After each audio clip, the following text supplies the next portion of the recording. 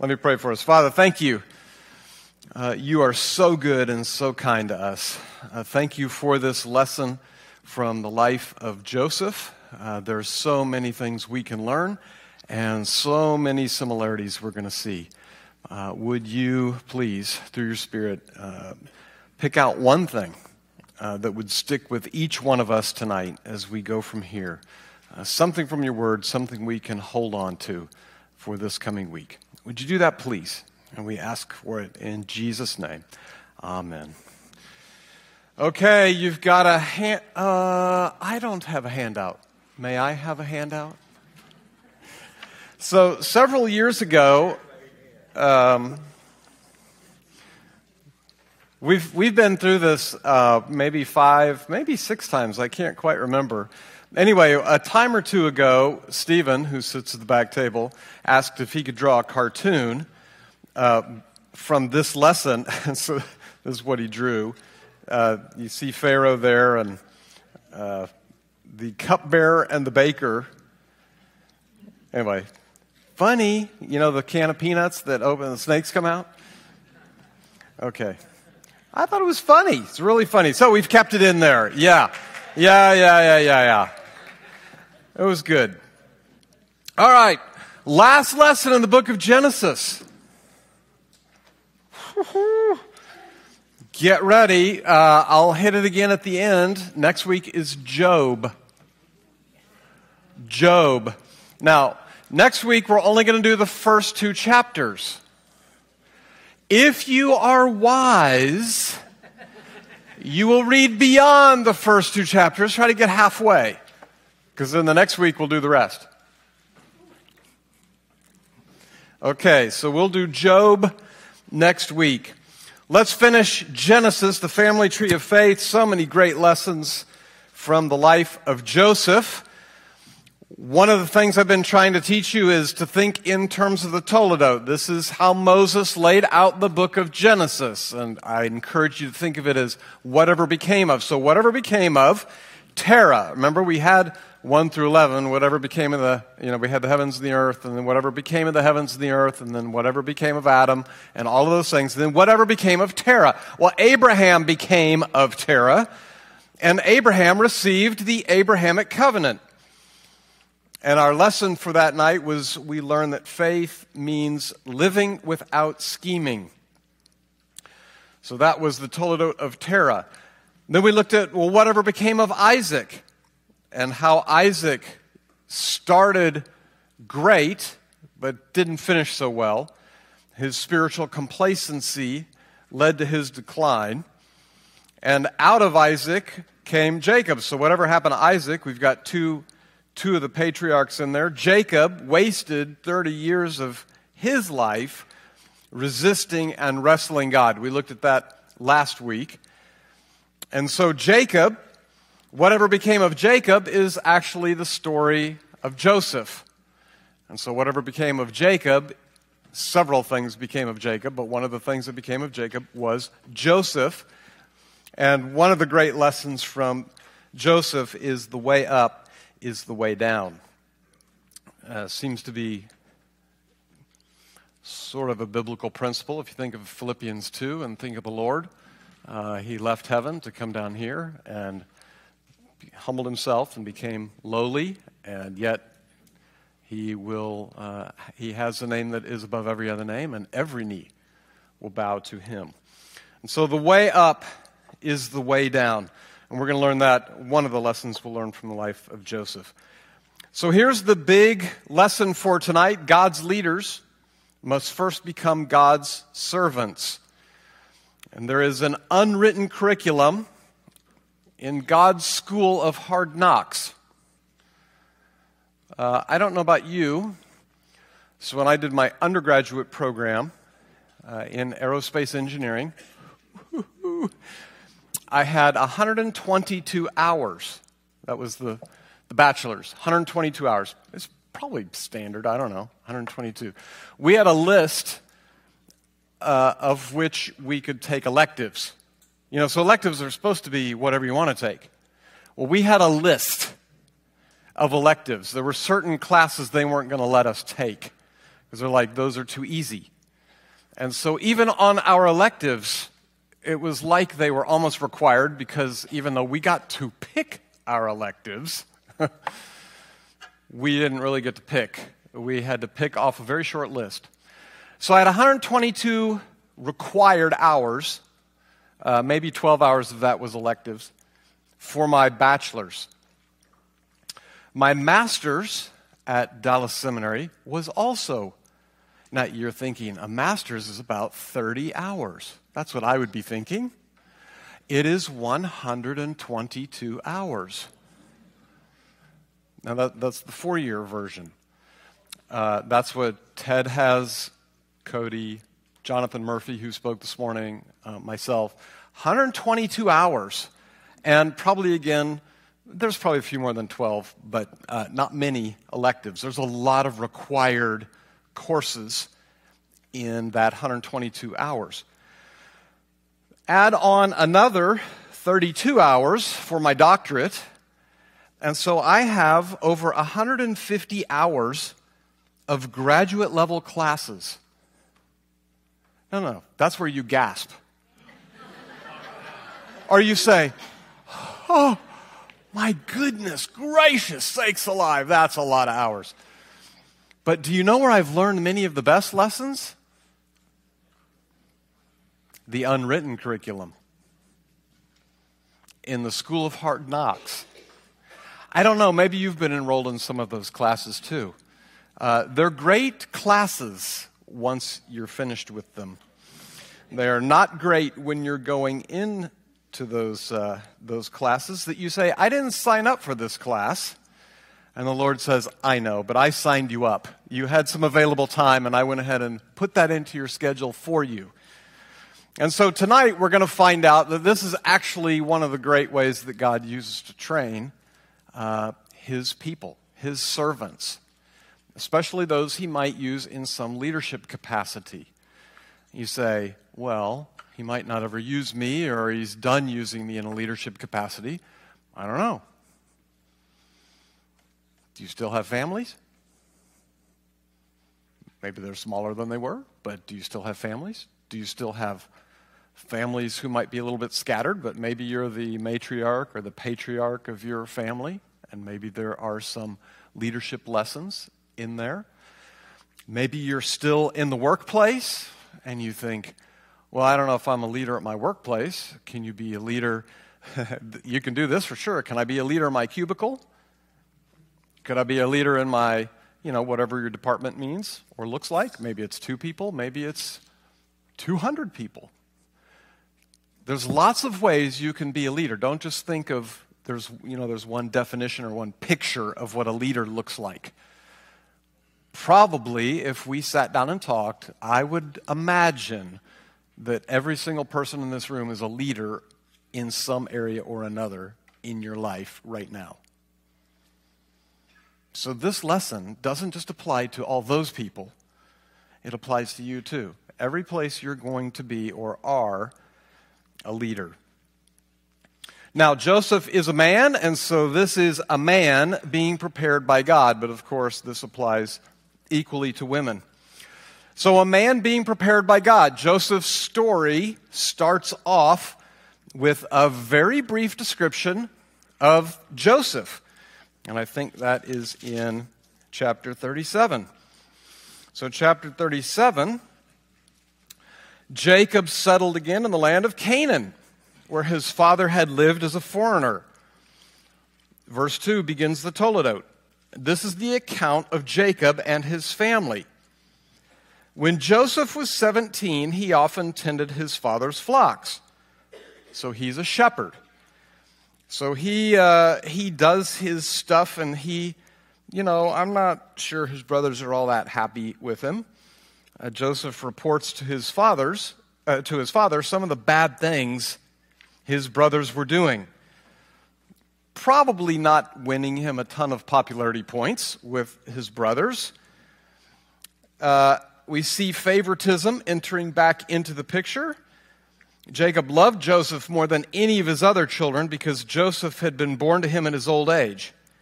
So one day, Jacob had a special gift made for Joseph, a beautiful robe, which would signify that he is really the overseer. It isn't just a, hey, wear this when you get cold.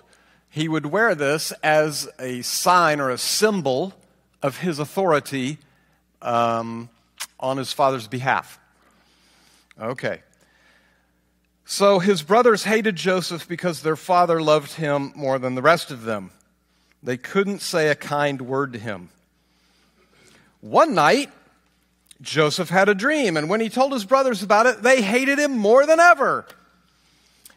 Now, Joseph at 17 might have done better to not tell anyone, but, that's not what he did. He says, listen to this dream, he said. We were out in the field tying up bundles of grain. Suddenly, my bundle stood up, and your bundles all gathered around and bowed low before mine. Pretty good thing for a 17-year-old who's just gotten this cool new robe to say to his brothers. His brothers responded, so you think you will be our king, do you? Do you actually think you will reign over us? And they hated him all the more because of his dreams and the way he talked about them. Soon, Joseph had another dream. And again, he told his brothers about it. Listen, I've had another dream, he said. The sun, moon, and 11 stars bowed low before me. This time he told the dream to his father as well as to his brothers. But his father scolded him. What kind of dream is that? He asked. Will your mother and I and your brothers actually come and bow to the ground before you? But while his brothers were jealous of Joseph, his father wondered what the dreams meant. Good for Jacob, he's thinking. Well, you know the story. He goes out and he finds his brothers, and they're not really very happy with him. And so they come up with an idea. First, they decide they're going to kill him. And then they decide, well, why should we do that? Let's just sell him. And so they sell him to some Ishmaelite traders who take him, Midianite traders who take him down to Egypt. Oh, no, they did sell him to Ishmaelite traders, and the Midianite traders arrived. No, wrong. 36. Read verse 36, Bill. Meanwhile, the Midianite traders. There it is, Midianites. Okay, they arrive in Egypt and they sell Joseph to Potiphar, an officer of Pharaoh, the king of Egypt. Well, you know what happens there. First, Joseph was enrolled in an unwritten curriculum course called the Pit 101. You remember your 101s, right? Those introductory level courses. They got harder as you went on. You got up to 401 or 501 or some of those. But this is 101, the Pit.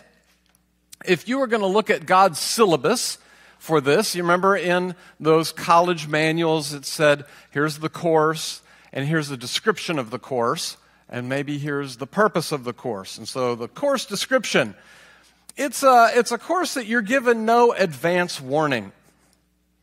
It's thrust upon you. Just like Joseph didn't see this coming. His brothers decide what to do with him, and they throw him into the cistern, which happened to be empty. And a cistern, I don't know, when you go to Israel, you'll see how deep the cisterns are. There's really no way out. You can't get yourself out. And so Joseph, who's given no advance warning and is thrown into the cistern, with that action, he is enrolled in 101. In the cistern is a place of despair without the right perspective. Joseph doesn't know what to think right now. And it's a place from which he couldn't rescue himself. You can't get out of these cisterns without help unless it has steps. This one obviously didn't. So he can't get out of this place himself. But God has enrolled him in course 101. Why is it a required class? To remind Joseph that God had a plan for his life. To get Joseph to look up, it's the only direction he could have looked, pray, and seek God. And to turn Joseph's life in God's direction.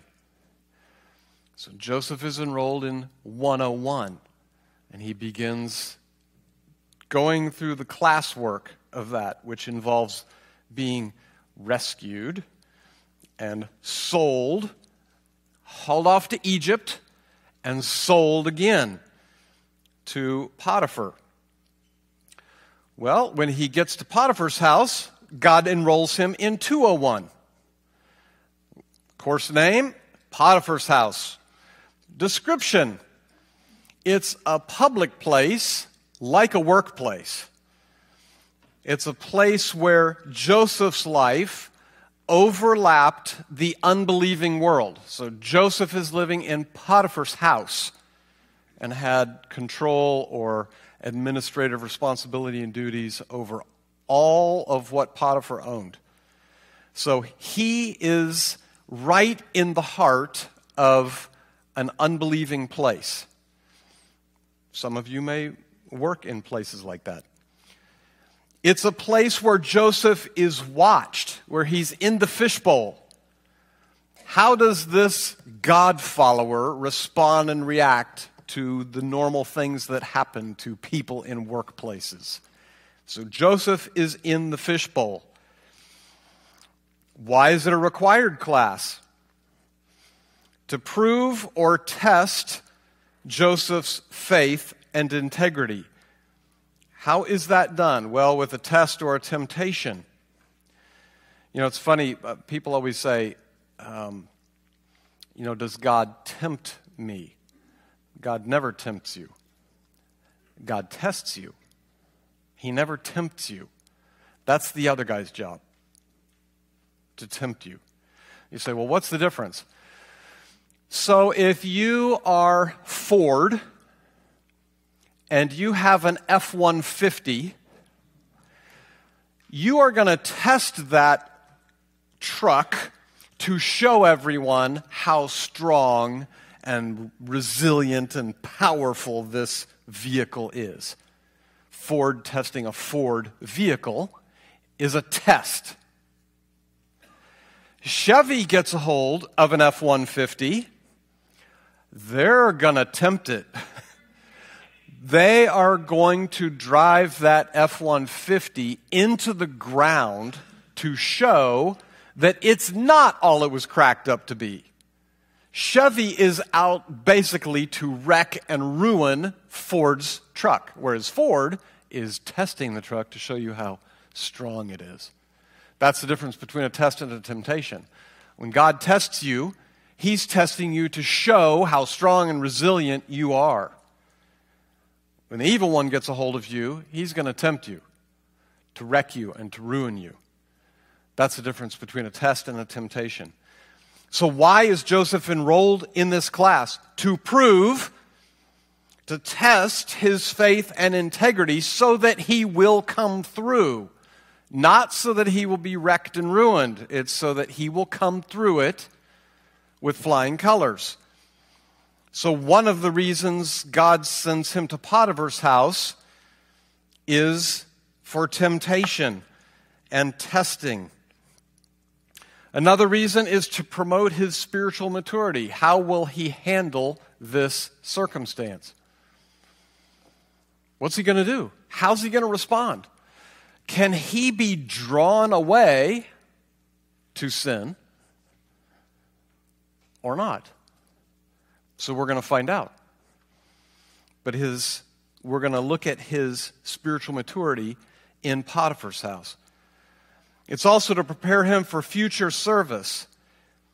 After the wife does her little thing and catches Joseph, and Joseph is now put into the prison where the palace prisoners go, there's no record that Joseph ever says, now wait a minute, my turn to speak. Let me tell you what really happened. Joseph never opens his mouth. James reminds us that one of the hardest things to control is our tongue. I don't know if that applies to you. Kind of does to me every once in a while. So it's a required class because it's going to involve some kind of testing or temptation. It's going to involve his witness to this whole entire world. And it's going to show what his tongue is made of. You know, it's great. As we stop here, we'll do some applications later, but how do you handle temptation? Don't raise your hand. That was a rhetorical question. I don't know what it is for you. It's just a question. It's a self-evaluation, a self-assessment question. How are you handling temptation? Is it a test or is it a temptation? How about your maturity, your witness? Does wherever your world overlaps with the unbelieving world, and I don't know where that is for you, but wherever that is, when they get to see you, how's your witness? It's just a great question to remind us, what do they see? Do they see someone different? Or do they see someone who looks pretty much the same as they do? And so they go, I guess I could be a Christian. I guess maybe I am. I'm just like that person. They just do what I do. I just do what they do. No difference. So how about your witness? Your tongue, yeah, we're not going to talk about that too much. I don't like talking about the tongue. Learning to hold our tongues is a great sign of maturity as well as service, holding your tongue. So God enrolls Joseph in the pit, gets him into a cistern where all he can do is look up and pray, and God is going to take control of his life and redirect Joseph's life in a direction Joseph had not planned. He takes him to Potiphar's house. He's doing a great job, and then all of a sudden, here comes Mrs. Potiphar, and she tries to seduce him. But he successfully navigates that test. He preserves his witness. He's got a great sentence in there, which is great for all of us in times of temptation. When he says, let's see.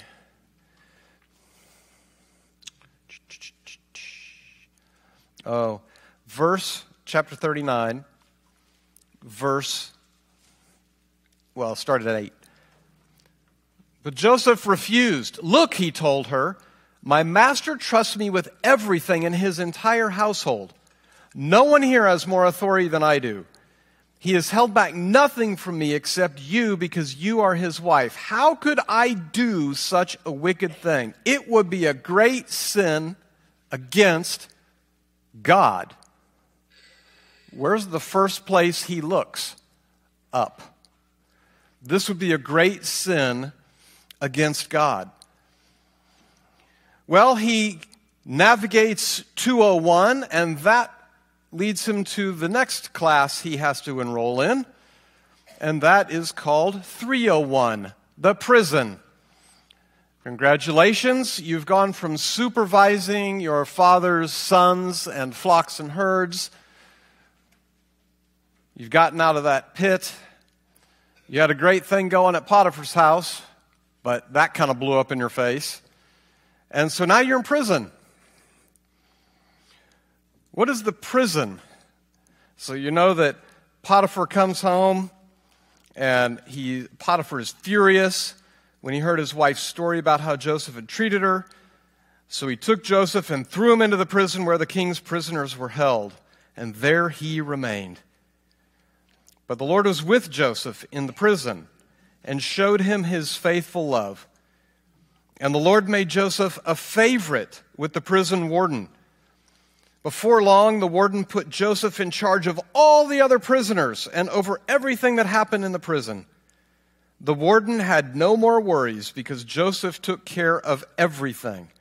The Lord was with him and caused everything he did to succeed. I mean, are you kidding me? Can you put yourself in Joseph's place? You're 17. You've just gotten this great promotion from Daddy.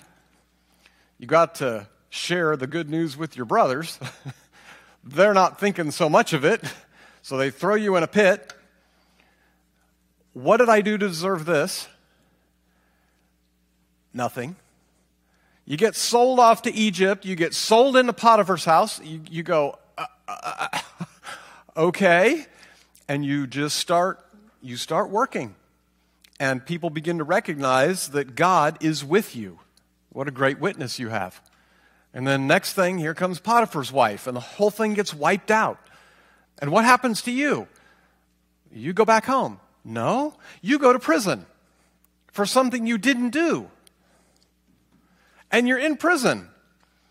And you say, gosh, I wonder how long this was. Joseph goes, he gets the coat, right? We're told, the beginning of this Toledot, he's 17. When does Joseph start serving Pharaoh? At the age of 30. My math friends, that is 13 years. 13 years. Now, he wasn't in the pit very long. Potiphar's house and the prison, at close to 13 years. A little bit of time in the pit. Wow. I need you to just drink that one in. 13 years.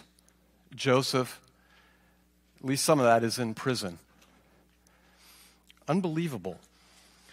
The prison is a private place. It's a dungeon. And you think, well, Joseph didn't have it too bad, I don't think. Seems like he was in charge. So, maybe he put extra straw in his little mattress or something.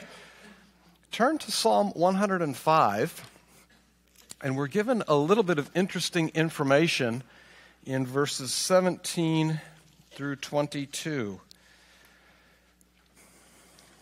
Psalm 105 kind of is a psalm with a lot of history of Israel in it.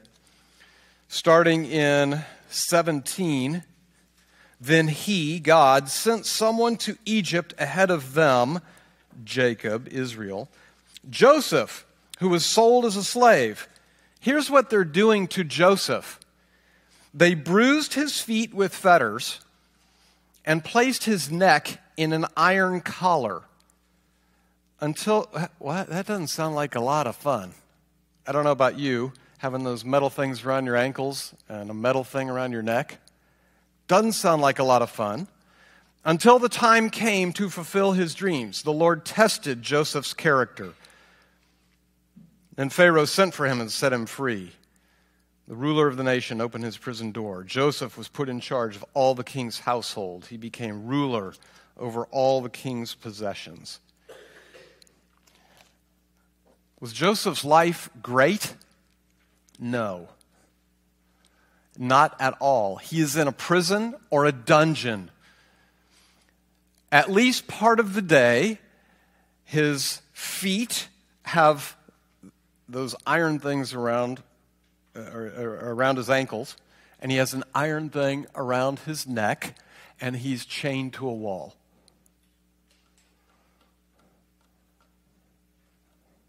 I don't know how long he's in Potiphar's house. Let's say 2 or 3 years. So let's say he's down to 10 years in prison. Sounds like a great life, doesn't it? And he's not even guilty. The private place, a dungeon, where he felt chained up. He didn't just feel chained up, he was chained up and walled in. He can't escape from this dungeon, by the way. A place where he felt alone, out of sight, and forgotten. Imagine this, his reward for righteous behavior is this. His reward for righteous behavior is a prison with things around your ankle, things around your neck, chained to a wall, at least part of the day. Never cleared of these charges, by the way. Joseph is never cleared.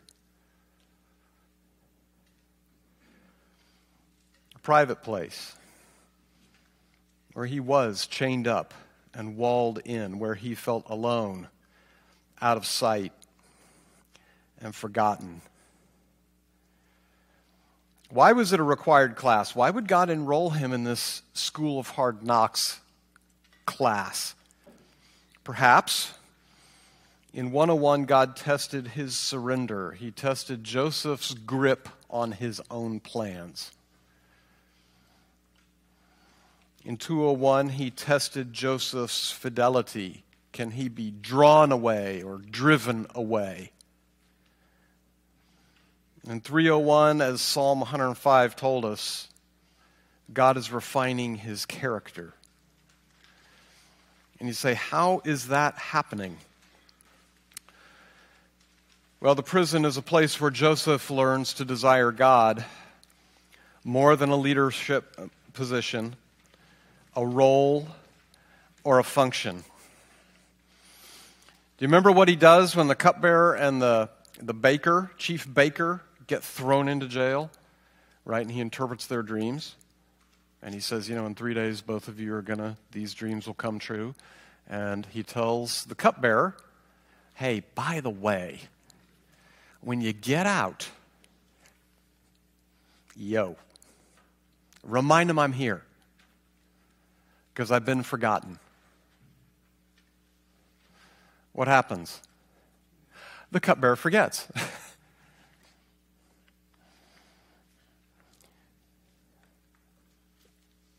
The prison is a place where Joseph finally abandons trying to nudge the arm of providence. That's a loose quote from R.T. Kendall. He's got a great book on Joseph. I mean, is this amazing? Joseph's righteous behavior gets him thrown in prison.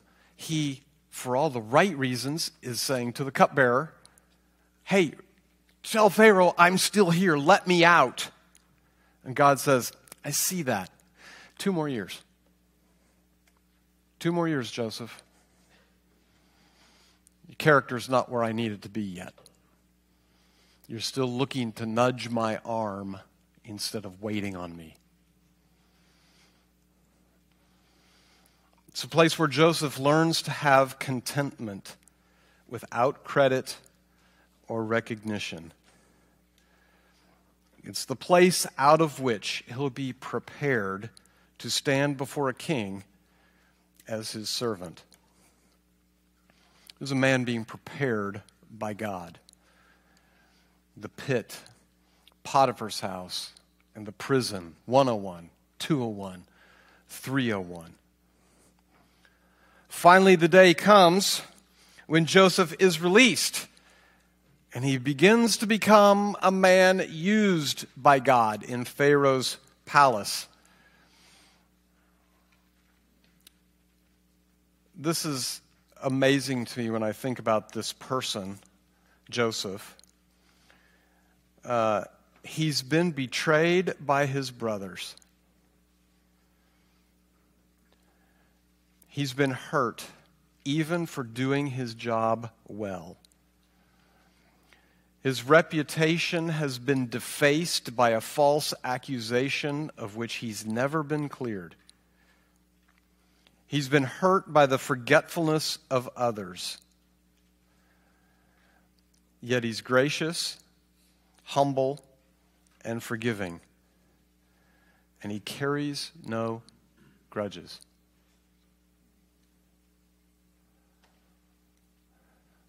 Selah. This is an amazing person, Joseph. Quick little aside lesson. The bitter cannot bless others.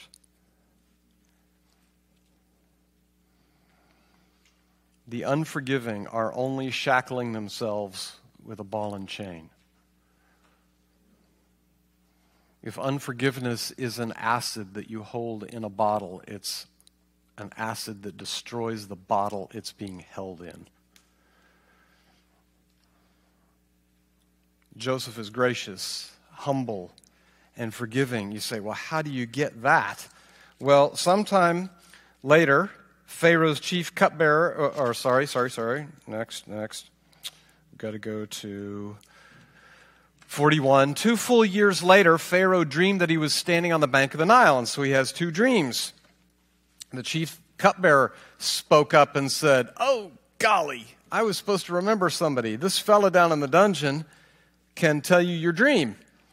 So Pharaoh sent for Joseph, and he was quickly brought from the prison. Verse 14.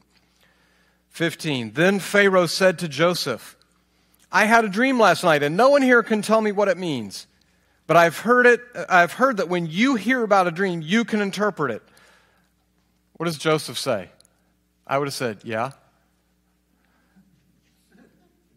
Joseph says, it is beyond my power to do this, Joseph replied. But God can tell you what it means and set you at ease.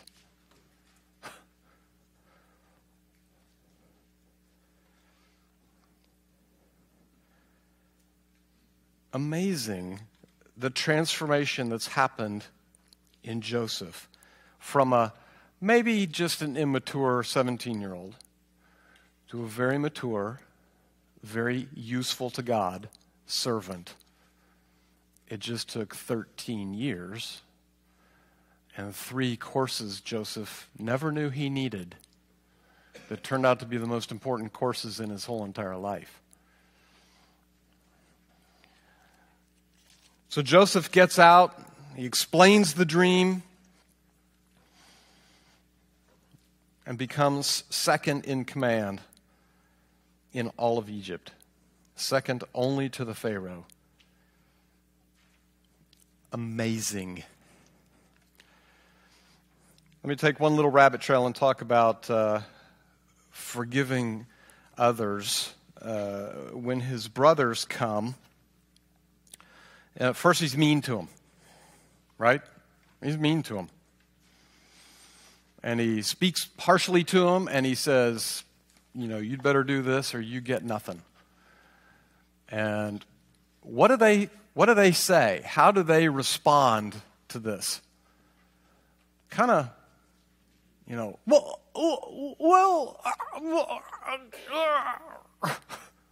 they're kind of pointing in lots of different directions.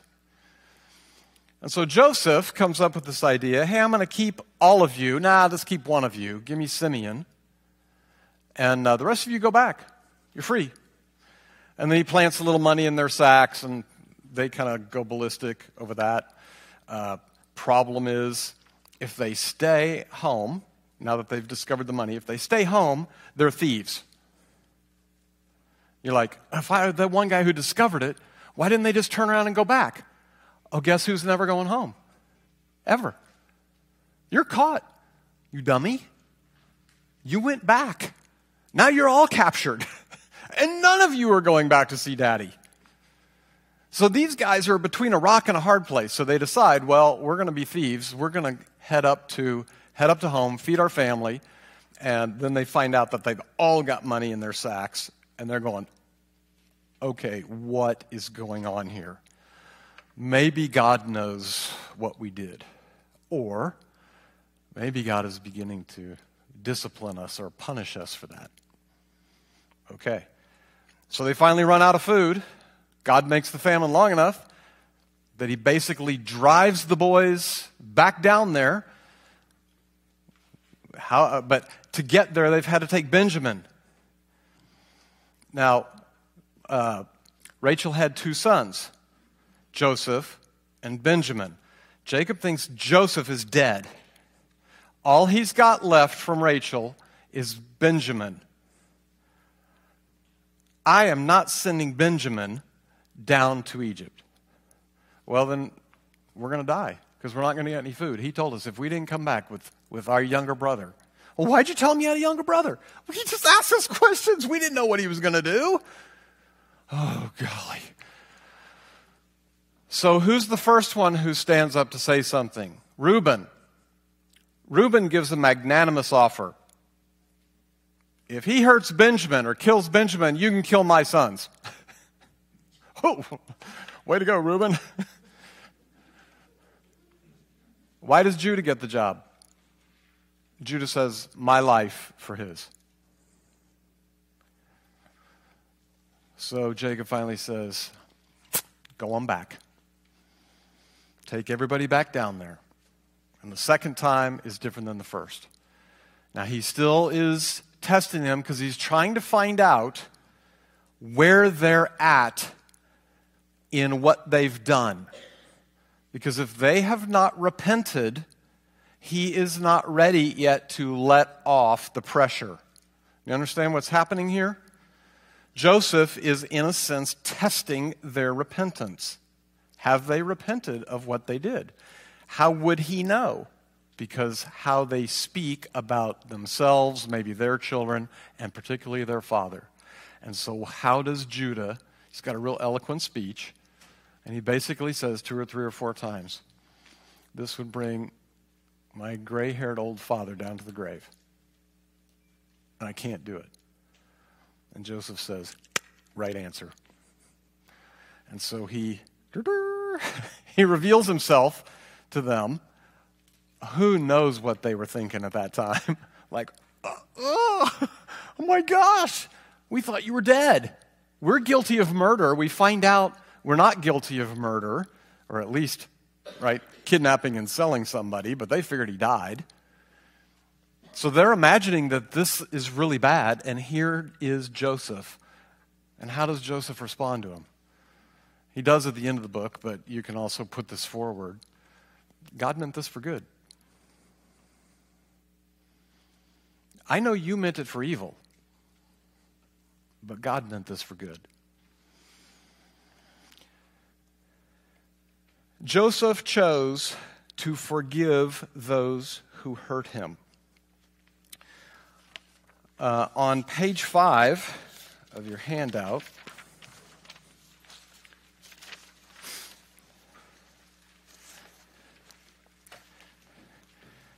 on the left-hand side,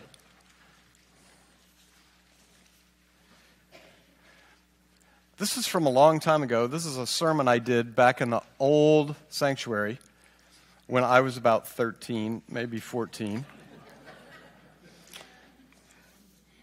I finally was able to hire much better than myself, and so I don't do this anymore. I only had 2 points. First, how we handle relational pain is one mark of our maturity. Honey, what's the blank? What's the first blank? Choose. Choose to forgive those who have hurt you. And you say, well, why would I ever do that? First, what is biblical forgiveness? It's not a feeling, but a conscious choice to release the offender from the penalty and guilt of the offense. Why is it important to choose to forgive? Because Jesus commanded it, Matthew 18. Because God in Christ has forgiven us, Ephesians 4. Great verse, by the way. If you're looking to memorize things, that's a great verse to memorize. We are to forgive others as God in Christ has forgiven us. Because God can use your experience to help others. In 2 Corinthians chapter 1, Paul tells those who have been, they've experienced conflict or suffering or hardship or something, he tells them, use that to encourage others who are coming up behind you. And so as he takes you through these things, you are in a position to help someone else who will experience something similar. And fourthly, because others will see Christ in you by the way you choose to forgive. C, how do I choose to forgive? I prepare my mind and heart by meditating on how God is sovereign, good, and powerful. Romans 8:28. And we know that in all things. How many things? Go ahead and circle all. And tomorrow you'll come up with what you believe is an exception to all. Well, Bill, all doesn't mean all. You don't know what that person did to me.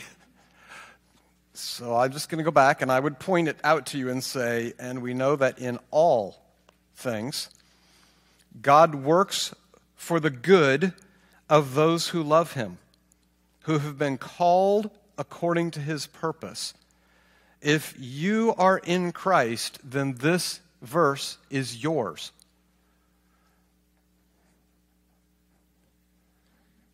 I would guess, it would be a very educated guess, every person in this room, in some form or fashion, over the course of their life, at least one time, has been hurt by someone. Have you chosen to forgive them? Maybe it was a long time ago. I don't know. Maybe it was recent. Maybe it's ongoing. I don't know. But we need to choose to forgive. Which brings up another funny little thing, which we'll get to. Oh, gosh, I can't explain it right now, but I have to explain it. Remember Peter, feeling particularly benevolent one day, comes up to Jesus and said, Lord, how many times should I forgive those who sin against me? Remember this? 7 full times. And Jesus says, 70 times 7. And you go, whoa, that's 490. That's a lot of times. It's actually anchored to something in the Old Testament that we'll get to, but it has to do with Israel skipping the sabbatic year, which occurred every 7th year. They were to let the land lie fallow, not cultivate it, not grow anything on it. And they let that happen for 70 cycles of 7. Jesus isn't trying to tell them a math problem. Hey, Peter, can you do this? 70 times 7. How many is that? He's connecting him back to, my Father forgave your people 70 times every 7th year for the very same thing.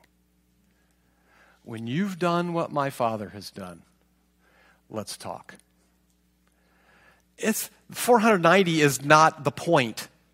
There were 490 years involved in Israel's history in this, which is about half of their history. The point is, same sin occurred every 7 years, and it happened 70 times, and God forgave them every single time. How am I supposed to forgive? I'm supposed to forgive like God forgives. How do I do that? Great question. You don't. In fact, you can't, because you don't want to. Oh, sorry, am I meddling now? But the Holy Spirit can do it. Remember Ephesians 1:3 when we talked about every spiritual blessing in the heavenly realms in Christ Jesus, and that you can write a check on that account. It's good for you. Remember we talked about that, maybe the first or second lesson? No? Oh, yes, we did.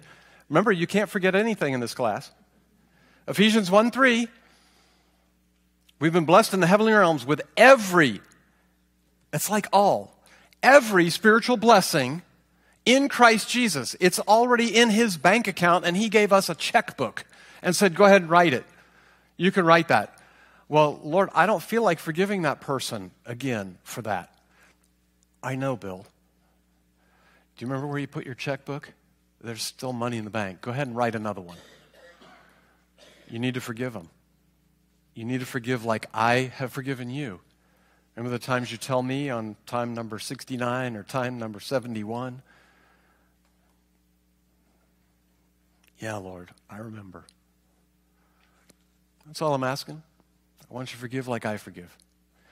We have to choose to forgive. Pray for the situation and the person involved. Let it go. Leave justice to God and desire mercy. And then repeat as necessary. How do I know if I've really forgiven someone? It's a great test. You want God's best for them rather than his worst. If you still want God's worst for them, you probably have some knee, Knee, some knee work to do. And so would I. If God opened the door, you would consider reconciliation if there is repentance on their part.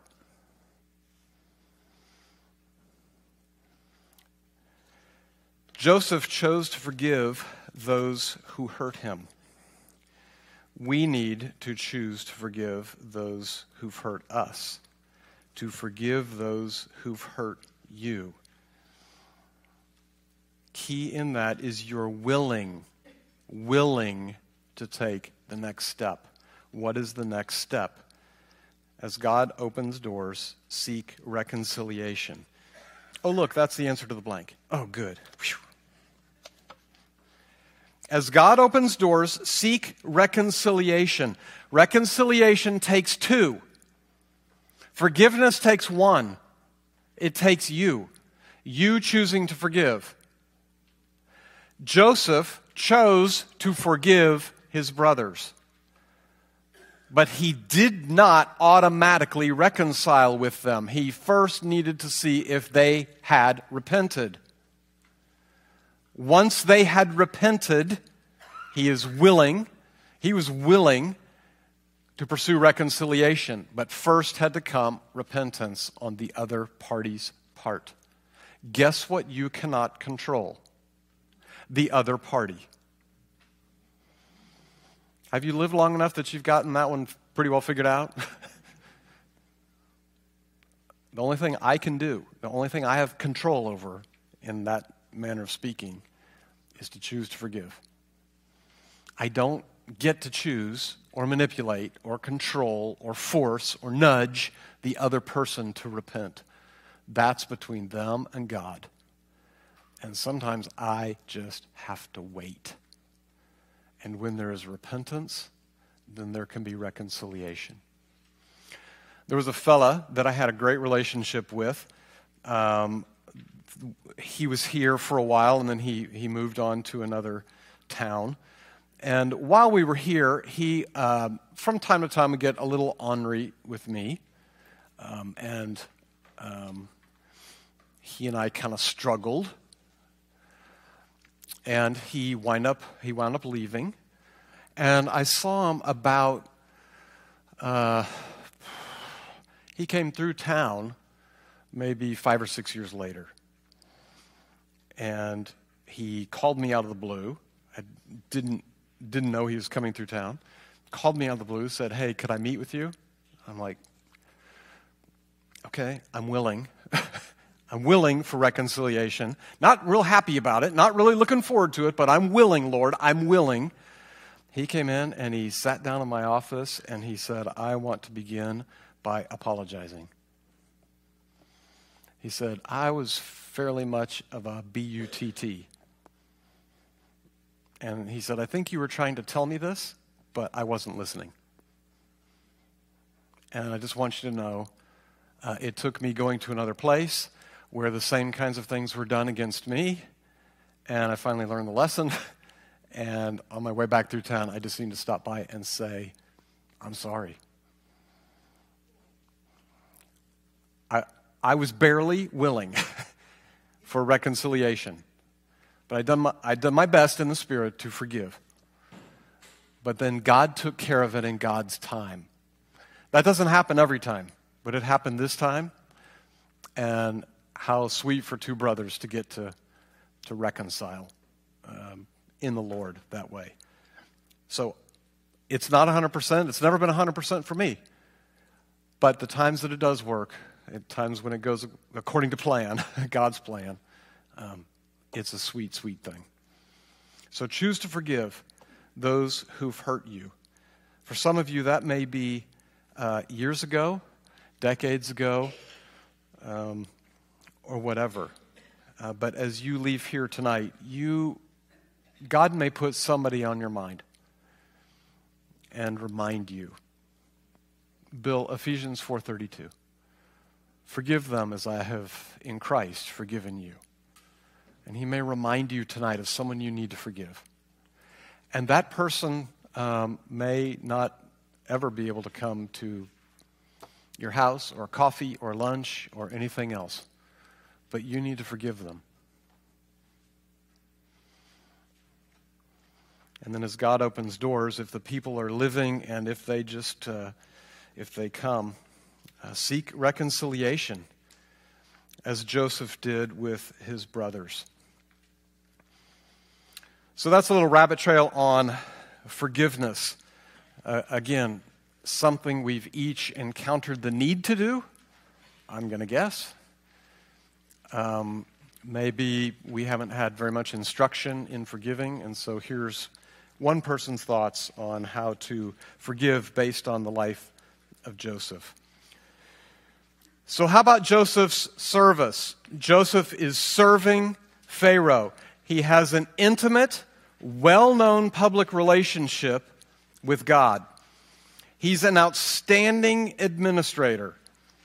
He serves God and Pharaoh with integrity of heart and skill of hands. And that's basically what Psalm 78:72 says about David.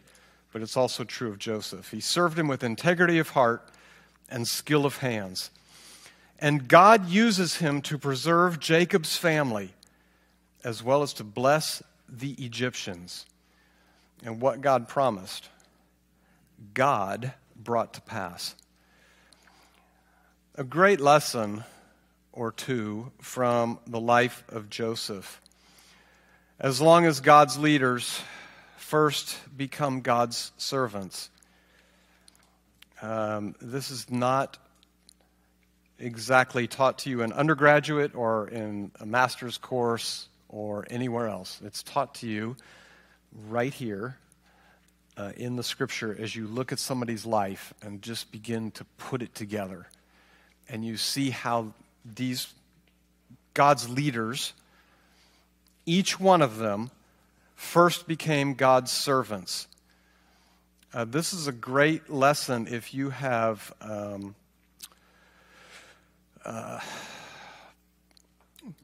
schoolers, whether they're your high schoolers or your grandchildren who are high schoolers. If you have a good relationship with them, if you're kind of the matriarch or the patriarch, these are great lessons to teach. Joseph is a great leadership lesson to teach. A teacher on the dinner table. You can do it over 2 or 3 or 4 consecutive nights. You can use these notes. Tell them you did it. This is yours. And you just use it. Fine with me. I told you I've stolen it from so many people I can't even name them. You steal it from me. There we go. That's what it's all about. Use it. Truly, they need to know that before you lead, you must serve. You must learn to serve. And God is teaching Joseph. You can see the young, immature guy who wants to be this leader. And God says, give me about 13 years, and I'll make you a leader. But first, I'm going to teach you how to become a servant. And that's how God takes Joseph on this course. So God's leaders must first become God's servants. How is God preparing you? A little bit of application here. Has he enrolled you in 101, the pit? It's an unexpected place for you. And it's a place from which you can't rescue yourself. Be reminded, God has a plan for your life. So the only thing you can do is look up to him, seek him, and pray. There's really nothing else to do but pray. Are you in the pit right now? You'd like to know that, next comes 201 and then comes 301. I'm not sure if they always go in that order. Sorry. But you probably encounter them. 101, the pit. The key in that one is unexpected and a place from which you can't rescue yourself. Might even be, I would think if Joseph were here, a place that you really never wanted to go. I never thought I would be here, fill in the blank. I never thought this would be my situation, and I'm caught. I'm in a cistern. I can't get out of this. Just to remind us to pray. Maybe he's enrolled you in 201, in Potiphar's house. He's teaching you how to handle temptation rightly. He's teaching you to maintain your witness. He's teaching you to control your tongue. That's what Potiphar's house is, where your world and the unbelieving world, it's like a Venn diagram. You know, they overlap each other. And so that the unbelieving world can see you and see that you're different. Yeah, good. Okay. Maybe he's enrolled you in 301, the prison. It's a place of waiting, feeling alone, out of sight, forgotten. It's the place where we learn the great gain of godliness with contentment. It's a place where we learn to desire God most and wait for release. Upperclassmen, those who are in 401, 501, 601, have unreservedly made themselves available to God for new service assignments. Okay? Key word in that is unreservedly. Everybody in here good with that? Go ahead and underline it. Pray it tomorrow. Lord, I unreservedly give myself to you tomorrow. Do with me as you choose. I am your servant. Ready for that one? Ready to pray that one and mean it? That's what upperclassmen are doing. Upperclassmen have fled temptation, absorbed unfairness, controlled their tongues, and still given their all every day. Upperclassmen have been faithful to serve and bless others wherever God has put them, even if it's out of sight. Upperclassmen have served with integrity the people in the places and positions God has chosen for them. And upperclassmen have come to the point where they can truly thank God for their past hardships and heartaches, to say with Joseph that God meant it for good. Upperclassmen have been made ready to serve the King of Kings. God's leaders must first become God's servants. If you will indulge me for another 2 or 3 minutes, let me show you some fun comparisons. I know you can see them on your handout, but I just want you to see these. On the left-hand side is Joseph. On the right-hand side is the Lord Jesus. Both a father's beloved son. Both hated by their brothers. Both rejected by their brothers. One sold as a slave for 20 pieces of silver, the other for 30. Both a faithful servant who ministered to others. Both victorious over temptation. Both falsely accused, arrested, and treated unjustly. Both suffered before they entered their glory. They both went public at about the age of 30. Both exalted to a throne and made responsible for saving the nations. Both, ready for this one? Both given a Gentile bride.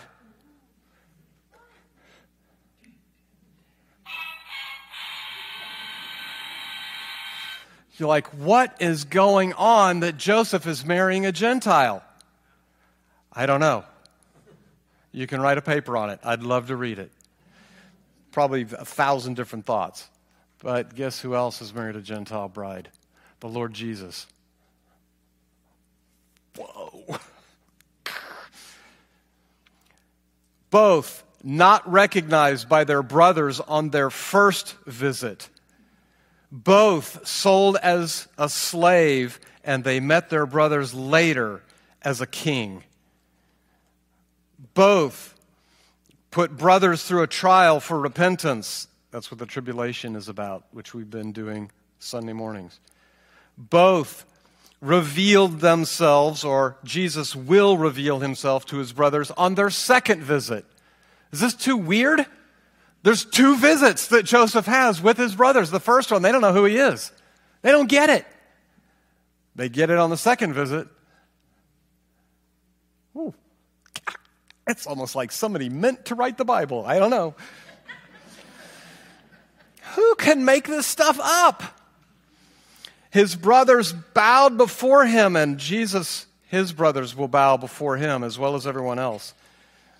Both protected and preserved Israel all the days of their life. Jesus, never-ending life. Few final comparisons. Joseph completely forgave his blood brothers. Jesus completely forgives his blood brothers. What is the end of Genesis chapter 50? Jacob is dead. The brothers go, uh-oh, now we're in for it. Right? Now he's really going to let us have it. The reason he didn't before is because Jacob. Now Jacob's gone, and Joseph is going to be coming for us. So what do? They offer themselves as slaves to him. Right? Let us work this off.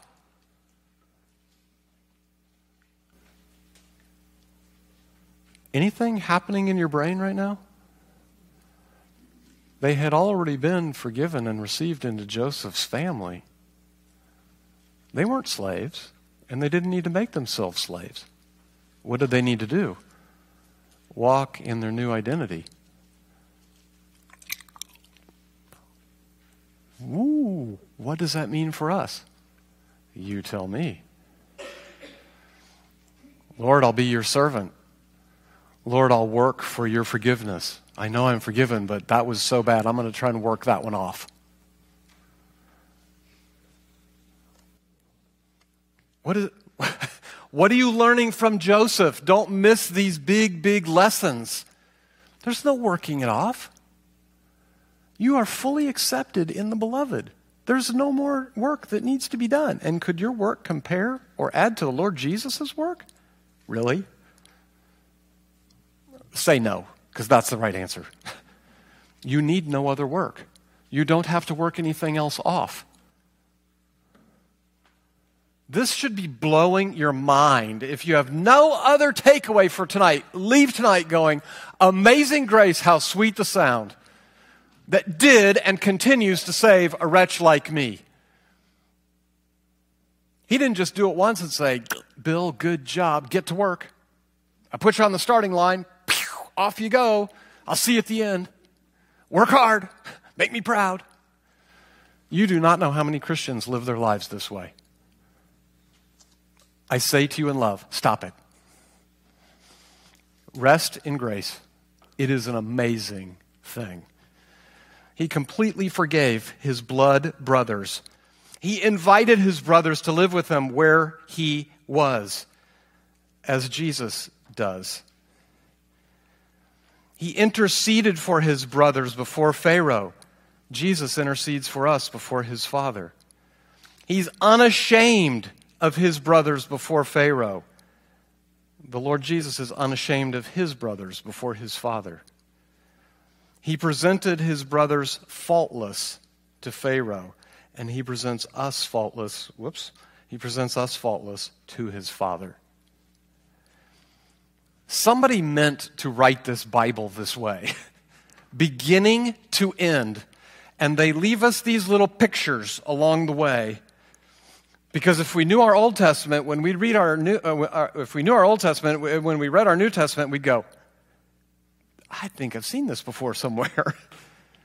All these things that Jesus is doing, guess who else did them? Joseph. Where?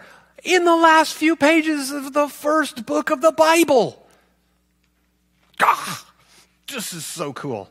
I love the Bible and I love the Lord Jesus. Joseph gave his brothers preferential treatment out of the overflow of his greatness.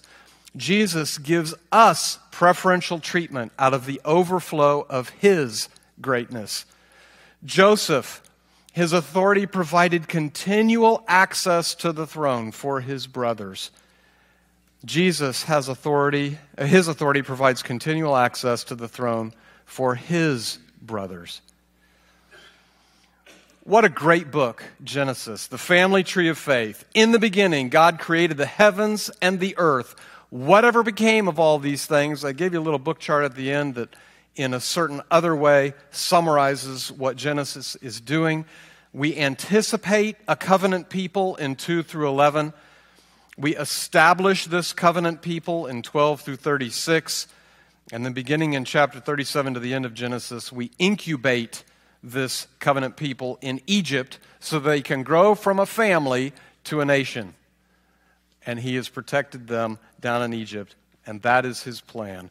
And so God moves the covenant family of faith to Egypt to await his call in the book of Exodus. But we're going to do the book of Job next week. Why?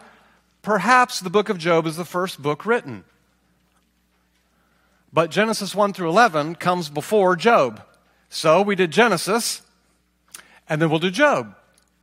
It'll be a lot of fun. I guarantee you, you do not know what Job is talking about. Come next week, you will be blessed. Guaranteed. Read Job 1 and 2, but a word to the wise, keep going. Keep going. I know it's poetry. I know it's Eastern poetry. It's hard to read. I know it. Do it. You can do it. If you've never read through the Old Testament, this is your time. You can do it this time with us. Let me pray. Father, thank you for your word. Your word is truth. I pray that your Spirit would take it and sink it deep into our minds and hearts, please. And don't just let it sit there.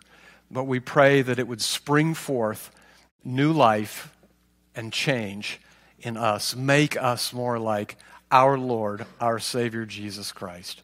Thank you, and we pray for it, please, in Jesus' name. Amen. See you in a week.